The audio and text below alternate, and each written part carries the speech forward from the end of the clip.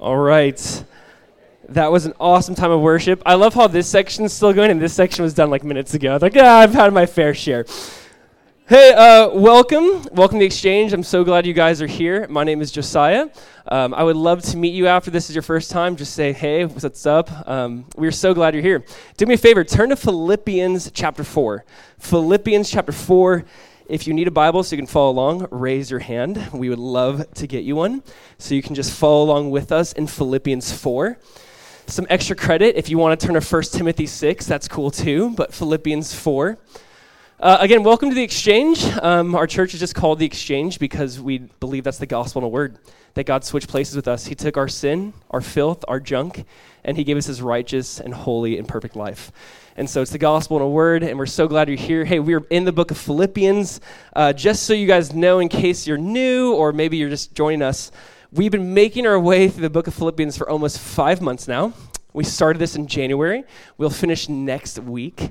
Our last text or sermon is going to be next week. Kind of sad about that, but so thankful for this book. So thankful for what God, I think, has just been doing in our church through this book. Next, in 2 weeks, we'll be starting the book of Nehemiah. The hope for us, just so you know, in case you're like, why do you pick through random books? What is this? For us as a church, we've kind of looked at 2019 as like the year to build. So Philippians for us is like, God, build your kingdom on earth. And we look at this from living as citizens of heaven. Nehemiah is a very practical way of saying, how do we get vision, a calling, a burden, a passion? How do we actually be proactive and have a plan to build God's kingdom? And so we're going to study Nehemiah in just a couple of weeks. I'm looking so forward to that. And one more quick thing I just want to make you guys aware of. On your seat, you should have this little square card. Maybe you sat on it. Maybe it fell. I don't know. But there should be this little square card.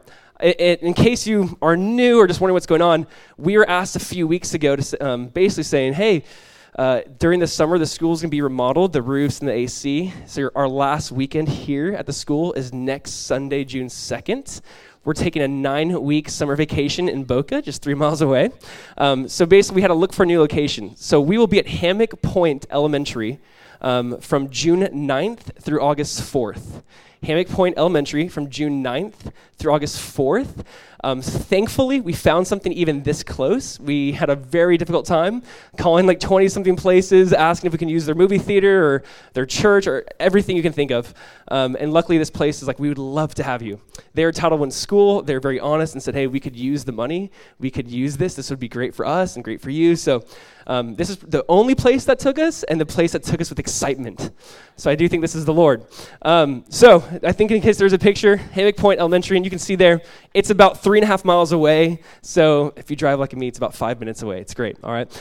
Don't also, when you look at this, like, don't let this freak you out when you hear it's in Boca. It's literally 5 minutes away. And I really do believe the Lord has us here for a reason. We're trying to pray through, like, God, this school is like in the center of a neighborhood. We're kind of going, what are we supposed to do these 9 weeks or moving forward? So we're just kind of open-handed and saying, God, show us what it is you want us to do. So we're here next week. We're going to finish Philippians. Then June 9th, we're at Hammock Point. We're starting the book of Nehemiah. Cool? Sound like a plan? Yes? Sounds good. All right, sweet. Hey, Philippians chapter 4. Let me just kind of catch up to speed. I know I've shared this, but it's just good to be refreshed, knowing the verses, knowing the context. Paul, he was once a persecutor of Christians, used to kill Christians, drag them out of homes. He was there when the first Christian was martyred or killed on behalf of Christ. So he was once called Saul. God grabbed hold of his life. He became Paul. Paul would go on to write many books of the Bible.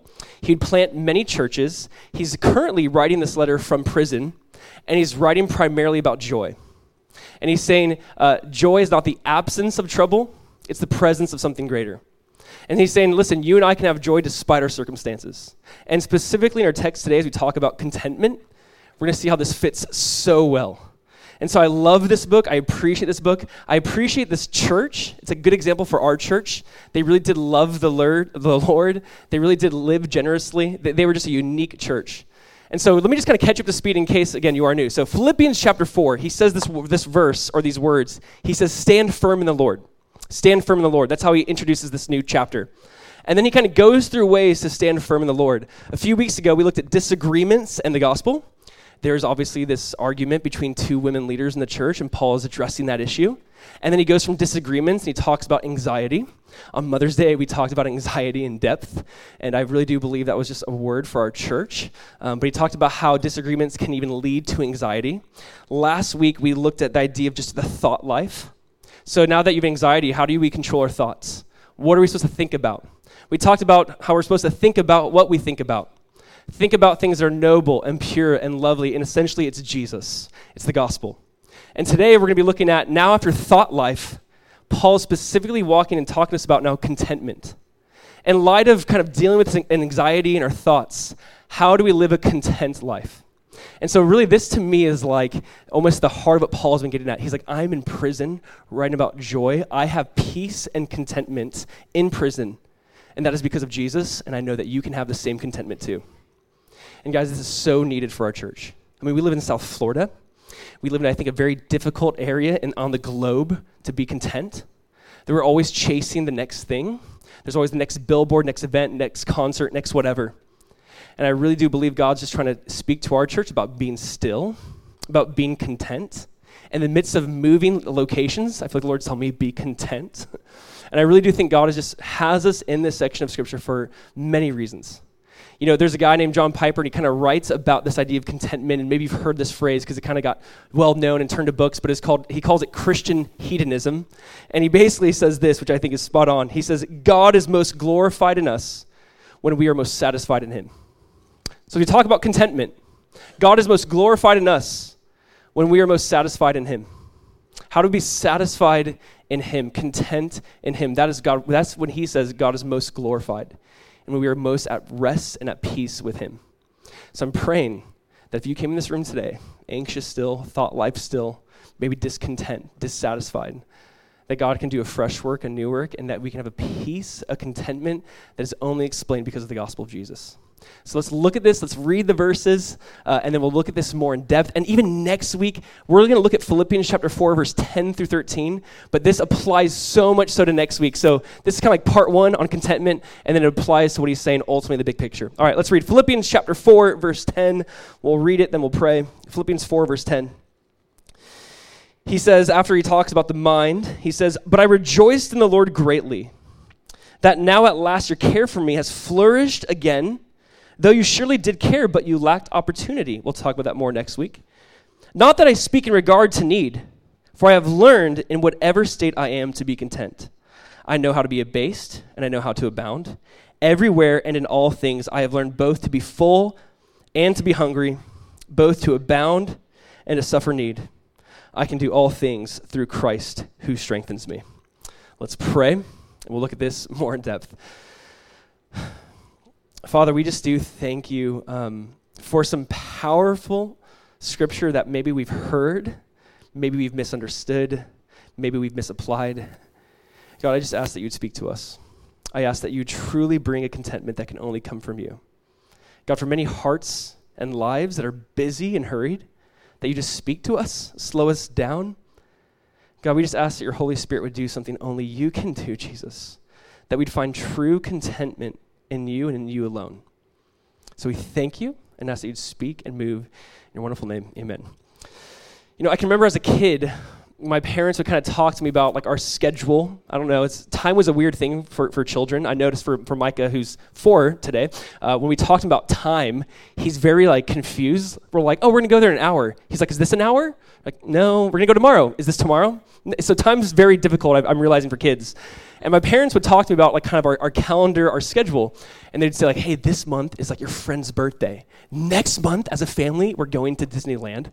And the next month after that, it's summer vacation. And next month after that, life is over and you're back to school. Like I remember for me as a kid, I don't know if your mind was this way, but I was like, I would literally think about, okay, what's next? Okay, next I get to do this. Then what's after that? I remember kind of coming to the end of my calendar going, I have nothing planned in like 6 months. And like life is over. I don't know what that was. Even as an adult, I think this just kind of continues. There's this deep thought and desire of like, what is next? Like, okay, I get to do this in a couple of months, a fun summer vacation. Then what? And it's weird how we're constantly looking to the next thing. I think from a young age, I really did feel that of like, I realized at a young age, like it's never enough. Like once that thing comes and goes, it's like it was good in the moment. I don't know now if you experience this as an adult, but you might be having like a really great moment of family time, fun, hanging out. And I don't know if you've ever had that thought, and you'll have this thought now, but in the midst of that moment, you're like, this is going to end. I love this moment. It's like you can't go on vacation. You're going, I'm on vacation, but this is going to end. And you get anxiety on vacation knowing that your vacation is going to end. It's just so bizarre. There is literally this like restlessness in all of us. And there's a famous quote by St. Augustine or Augustine, whatever, but he simply said, our hearts are restless until it rests in you, O God. And I find this to be so true. I find that the human heart, my heart, I think it's just in our DNA. I think we are very restless people. It's almost as if even in the moment, we know this will not ultimately satisfy, and we're like wondering what is next. What is that next thing? And for some reason, I do think with all of us, we see contentment as something out there. We look at contentment as one day out there, and I think we really do kind of keep pursuing things because we think contentment is somewhere out there rather than in here, rather than how God designed it to be for us. You know, there's a lot of different poets who kind of write about this, and some different authors that talk about this kind of this bliss, this idea of like one day we'll find satisfaction. I think the best is a quote you've heard because no one can put it better than C.S. Lewis, but this is how we put it. And maybe you've heard this. It's just worth reading again. He said simply this: creatures are not born with desires unless satisfaction for those desires exists. A baby feels hunger. Well, there is such a thing as food. A duckling wants to swim. Well, there is such a thing as water. Men feel sexual desire. Well, there is such a thing as sex. If I find in myself a desire which no experience in this world can satisfy, the most probable explanation is that I was made for another world. Probably earthly pleasures were never meant to satisfy it, but only to arouse my desire for that place. Because we constantly have these desires for things, and God's like, yes, there's actually a way to meet that need. But why do we have this like eternal longing, something that's way more than temporal? And his whole point is, well, there's an eternal longing because there is an eternal answer. You say, I think we find this restlessness and this busyness and this kind of like sense of what's next because God made it that way. He wants it to be that way. He knows that ultimately we will not find satisfaction and contentment until we rest in him. The idea is this, and I just think it's so simple and so true. There is, according to Ecclesiastes 3:11, this God-shaped void in the heart of man. There's this eternal void in everyone's heart that can only be fulfilled by an eternal God. And please get that. Whether you're a Christian, not a Christian, exploring the Christian faith, curious about all of this, I think all of us know there's this void. And this is kind of what drew me ultimately when I go, Jesus, there's something about you. There's something unique and different about you. You are the eternal one. No beginning, no end. That this void that is like an eternal void in my soul can only be fulfilled by an eternal God.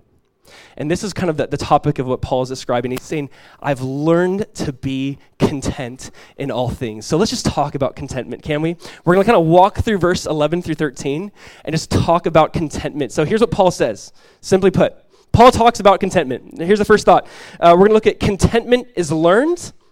Contentment is unrelated to our circumstances. And we're going to look at contentment's secret.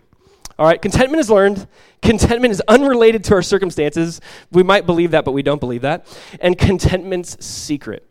So let's talk about this, all right? Contentment is learned. Look at verse 11 again, would you? Let's read verse 11, what Paul says. Philippians chapter 4, verse 11. Here's what Paul says. He says, not that I'm speaking of being in need, for I have learned in whatever situation I am to be content. I so appreciate this about Paul. Listen up. Paul's saying contentment's not natural.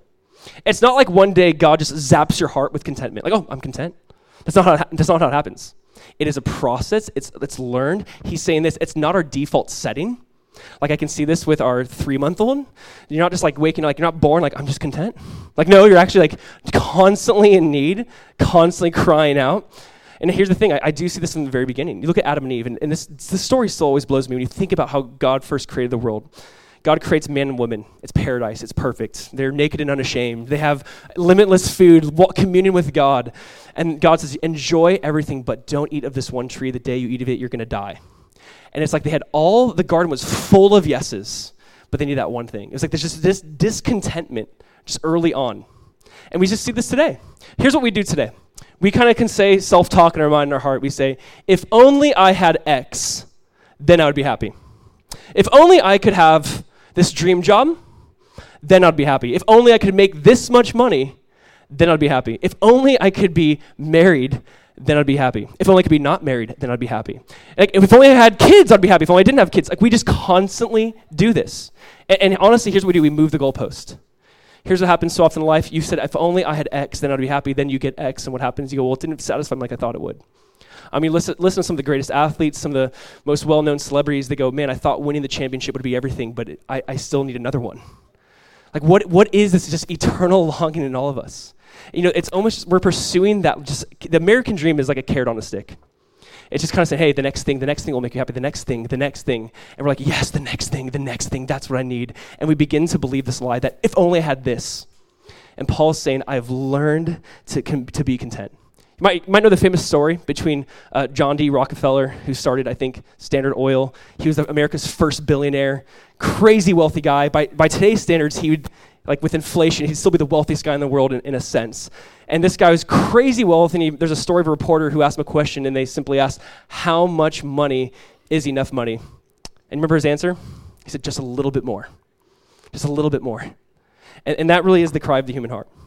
The cry of the human heart is just a little bit more. And so we want to talk about this. Paul said, I had to learn to be content. This is not my default setting. This is something we learn. Church and Christians, listen up, please. The contentment is learned. And it's learned through many ways and many avenues.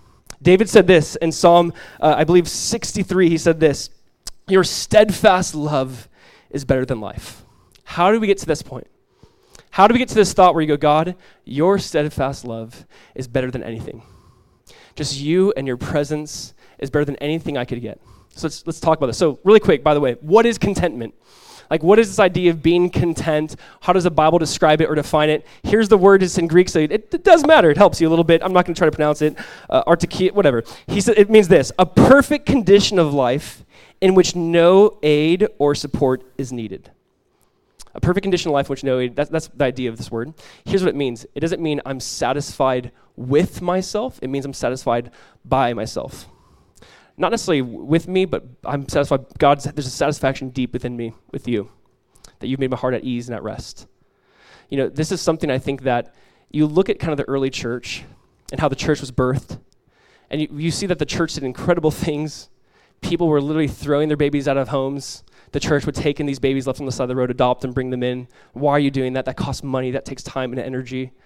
And the church was just known for just having this deep, we'll take on more, we'll serve more, we'll give more, we'll do more. Why? Because I have everything if I have Jesus. And there was a sense of like this deep satisfaction that is so uncommon today, even in the church right now. It's so uncommon to find people who have satisfaction with Jesus and Jesus alone. It almost seems it needs to be Jesus and. There's so many stories of great men and women who did incredible things for God, and you go, where did they find that peace? Where did they find that contentment? You know, during the English Reformation, the church was being just brutally attacked. I mean, we were kind of being lit at the stake like daily. People were dying daily, being burned daily. There's two guys. His name was Hugh Latimer, and the other guy's name was Nicholas Ridley. And here's what they said, their last words quoted and written down by people who were there. They were literally at the stake, back to back, about to be lit on fire. And Hugh Latimer says to his friend, "Be of good cheer, Master Ridley, and play the man. For today, by God's grace, we will light a candle in England that will never be put out." There's so many examples of this, and you go, where do you find contentment in the midst of being lit on fire? Where do you find this peace that just surpasses all understanding? How do you get to this point? Where it's like, be of good cheer. We're going to be lit on fire, but it's going to light all of England on fire. I mean, in some of this, the greatest revivals took place and spread from England over to the Americas. Like, it changed everything. And you just see something within just the person who's following Jesus, a deep contentment that was just uncommon. You know, here's what's interesting to me, and I want you to write this down and remember this and look at this. It's really interesting to me how contentment is actually commanded. If you think about it, contentment is actually one of the 10 commandments. Here's the idea. There's the 10th commandment. The 10th commandment simply says, you shall not covet. You shall not covet. I'll read the verse to you. It's in Exodus, but here's the 10th commandment, just so you have it.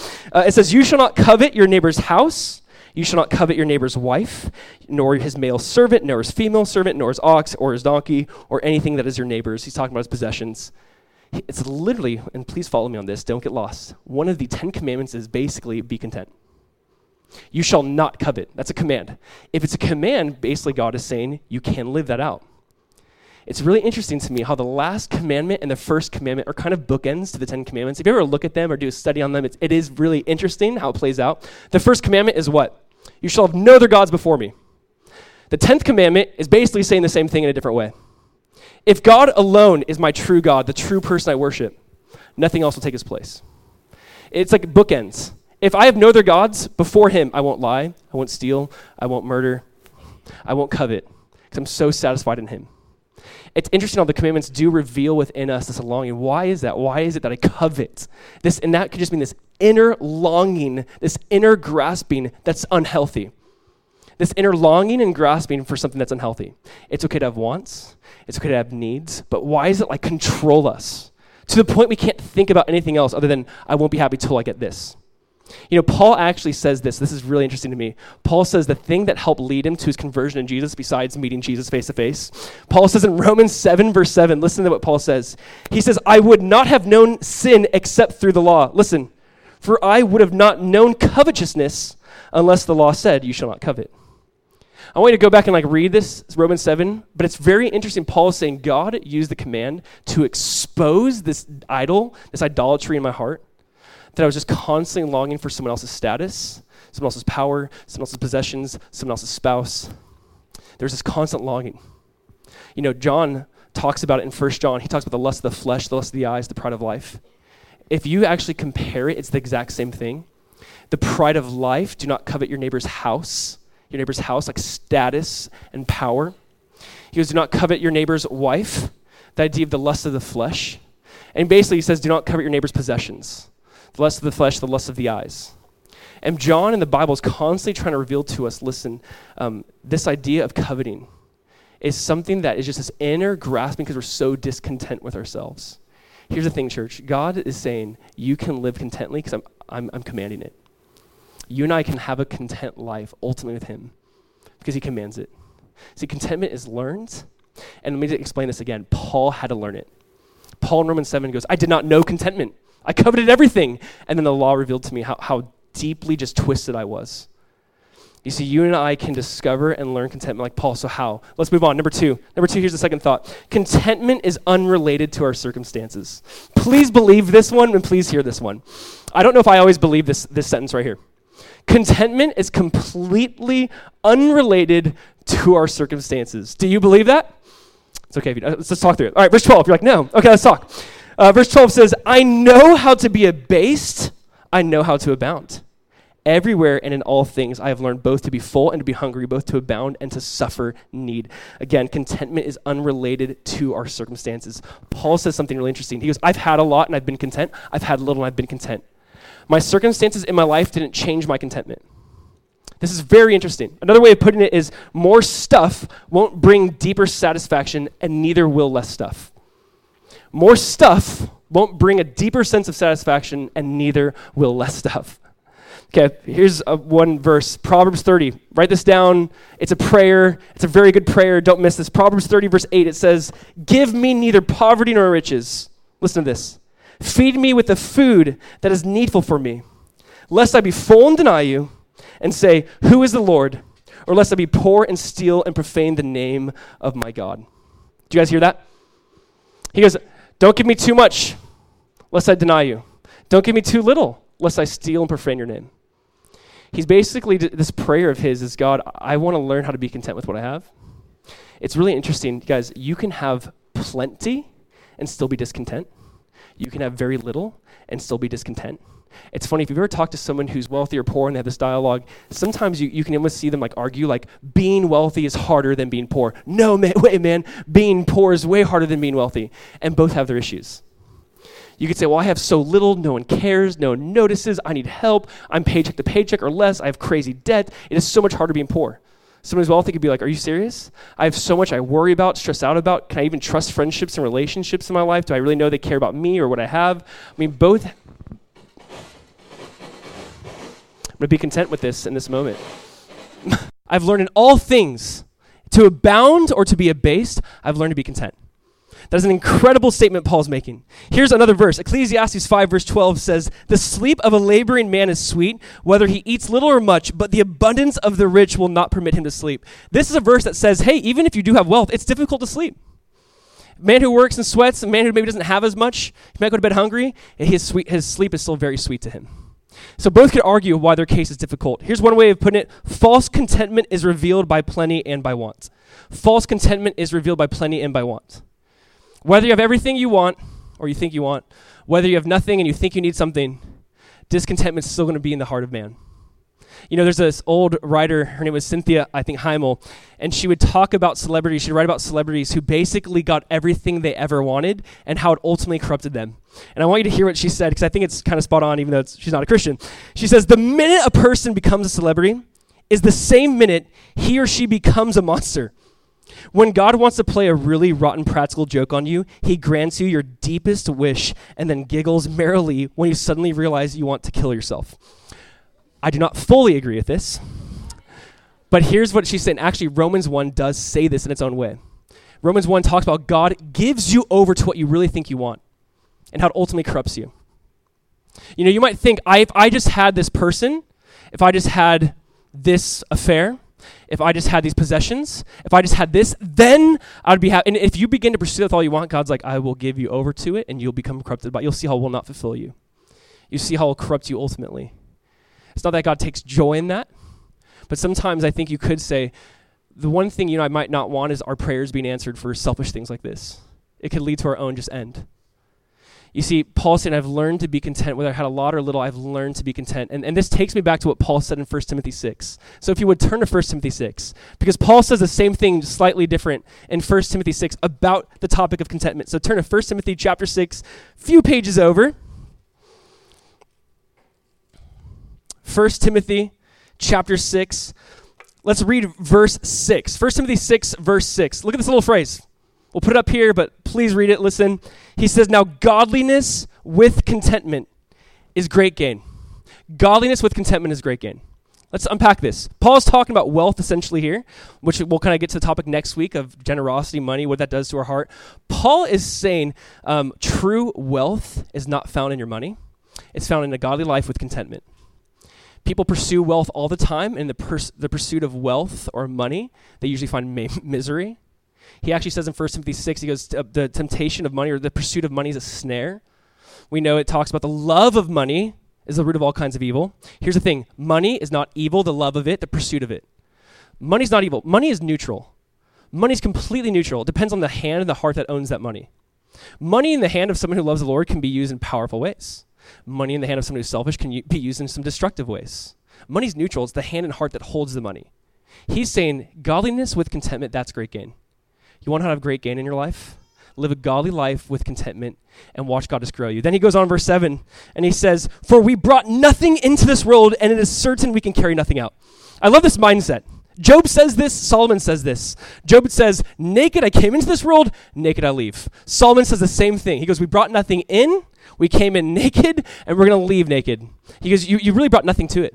You know, my wife just gave birth 3 months ago. We have a 3-month-old little daughter, if you haven't heard about her yet. Just kidding. But when she came into the world, it's not like she came out with like gold bars and a gold watch, like, oh, I'm here. Like, she came in naked. That'd be pretty cool. My wife would be really special if that happened.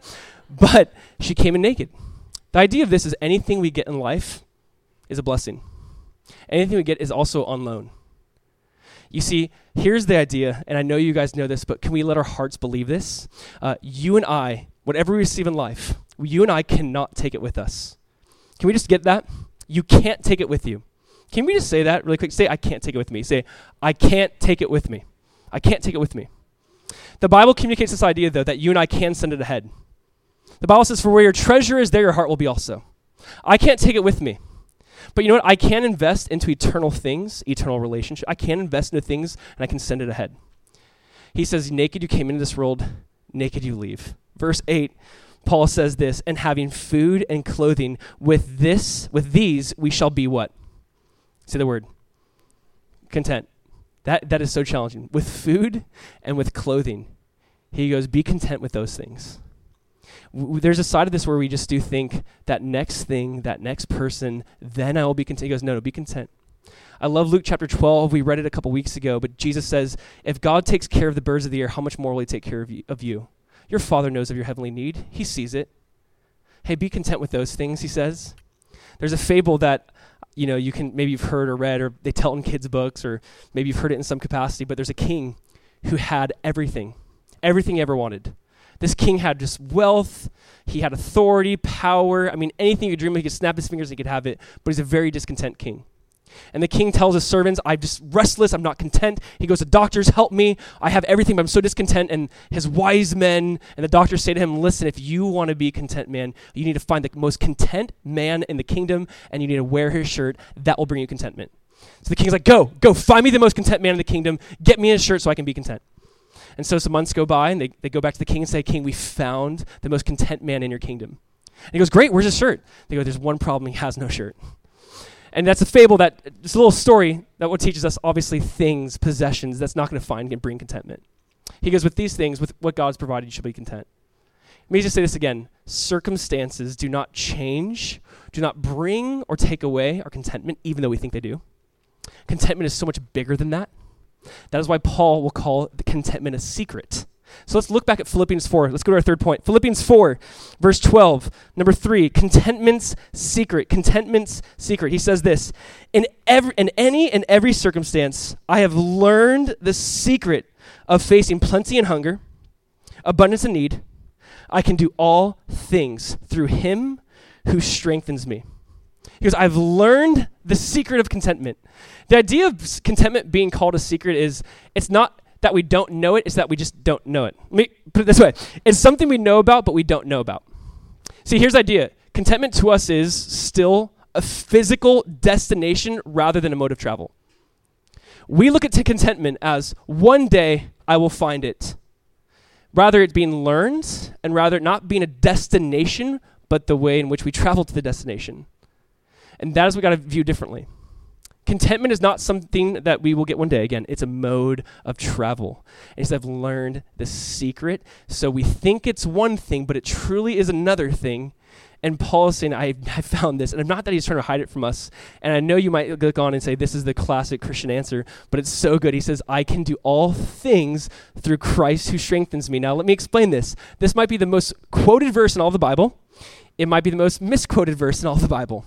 I remember being in high school playing basketball, and I'd be at the free throw line and be like, I can do all things through Christ who strengthens me. Take a couple drills, shoot, and miss, and be like, I guess I can't do all things. I remember having that thought, or this, trying to dunk the ball and be like, oh, I can't do all things, and this would haunt me. And here's the thing that can I actually point this out. The context is actually way more profound and way more beautiful. Because here I'll say this. I think it's harder to be content than win a championship. I think it's harder to be content than make a free throw. I think what Paul is saying, what is so profound, is the hardest thing I think for most people is to just live with contentment, and you can do that through Christ who strengthens you. When he says through Christ who strengthens me, he actually says in Christ. That's a better translation, in Christ. In Christ, there's contentment. In Christ who strengthens me. That is a better translation of not just through Christ, but in him you will find true contentment. And again, you and I like to quote this verse for different movements or parts of our life, whatever. But this is so much more profound when you go, actually, one of the hardest things in life is to find a content person. But in Christ, it's completely possible. And Paul says, I've had a lot, but that a lot did not shift my heart to trusting in that stuff. It still trusted in Christ. And when I had a little, that did not move my heart either. I trusted in Christ. There's a verse in Psalms that say, if riches increase, do not set your heart on them. I think that's so good. That's Paul. Paul's like, I was with Lydia in Philippi, wealthy when we had nice dinner, steak, lobster, whatever. He's like, I've been around that. I've been part of the Sanhedrin. I've definitely had wealth, being part of the Sanhedrin. And you know what? That did not bring me satisfaction like Christ did.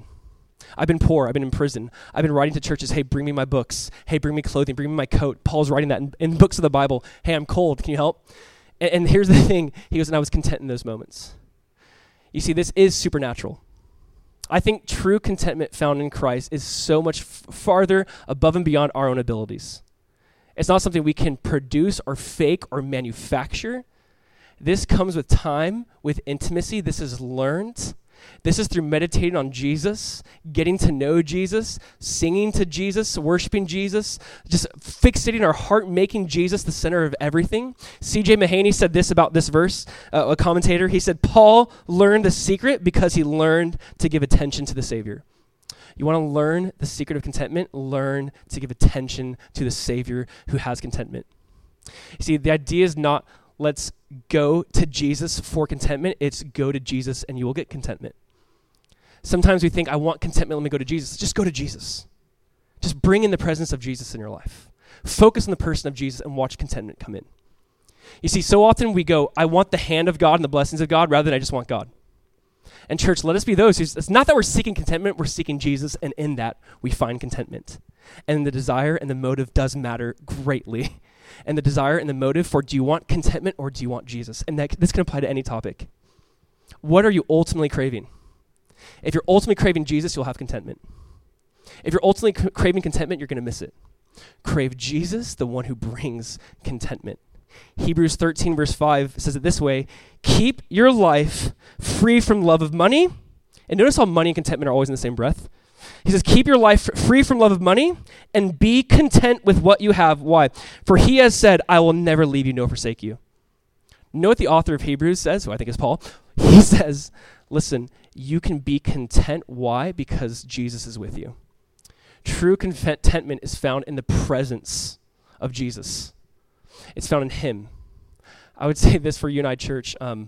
We look around, we live in a very dissatisfied, discontent world. It comes into the church, it plagues our lives, it plagues my life, this discontent, this unrest. I don't want to ever get complacent, but I want to be content. I want to say, I've not laid hold of that which Christ has laid hold of me, that Paul says earlier. I want to press on. I want to press toward the goal for the upward call of God. It's okay to have ambition. We'll talk about with Nehemiah. It's okay to have a God-centered, holy ambition, desire to grow. That is absolutely good. Selfish ambition, no. But this God, holy, centered ambition for God and his kingdom is a good thing. See, it's not what can I get from God, it's just I want God.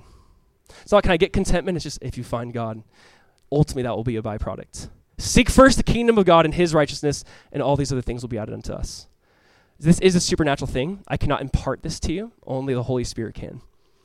And as C.J. Mahaney said, it's like bring in the presence of the Savior. While you're driving, while you're working, while you're eating, while you're sleeping, whatever it is, like how do I constantly bring Jesus into the center of the moment of my life, of my universe? He is the center of it all. As I do that, a byproduct will be when catastrophe happens around me, I go, but if I have Jesus, I have everything. If I have Jesus, nothing can be stripped away.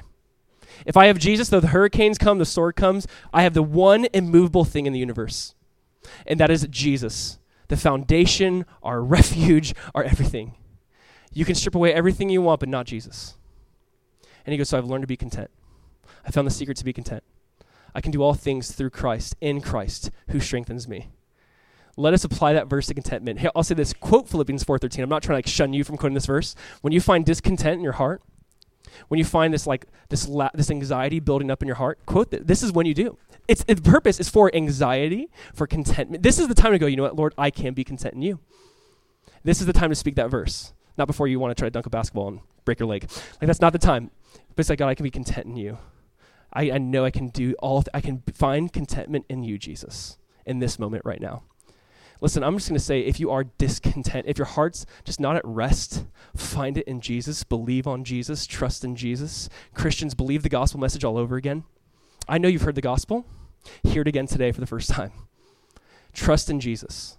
When the things of this world begin to kind of scream at you and you need me, if you want to be happy, you need the next version, remind yourself of the gospel of Jesus. I would say this is something that we constantly go back to. The gospel is not the diving board, it's the whole pool. The gospel is not the ABCs, it's the A to Z. It's everything. I'm constantly reminding myself of who Jesus is, of what he's done, where true meaning and satisfaction and contentment comes from. In him and not in my circumstances. Amen? I would say find Jesus, believe in Jesus today. Christians, you too, believe in Jesus today, every day. I've decided to choose you, Jesus, over the circumstance. I've decided to find rest and peace in you over what might be happening in this moment. Amen? Amen, church? Let's pray, and we're going to worship our Jesus. Let's do that. Jesus, we just do want to worship you, sing to you, bring our focus and our attention on you.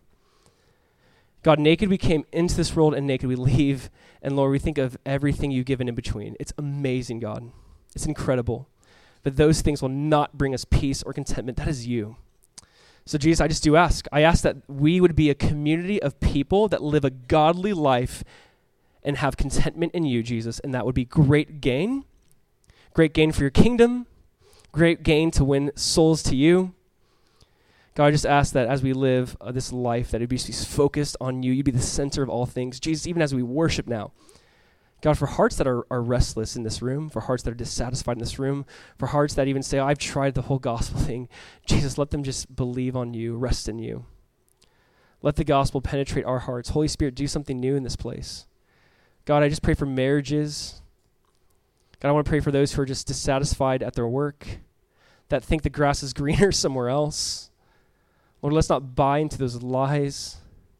Jesus, we just do want to enjoy you. We just do want to take in your presence. So Lord, we thank you again. We praise you now in your wonderful name. Amen.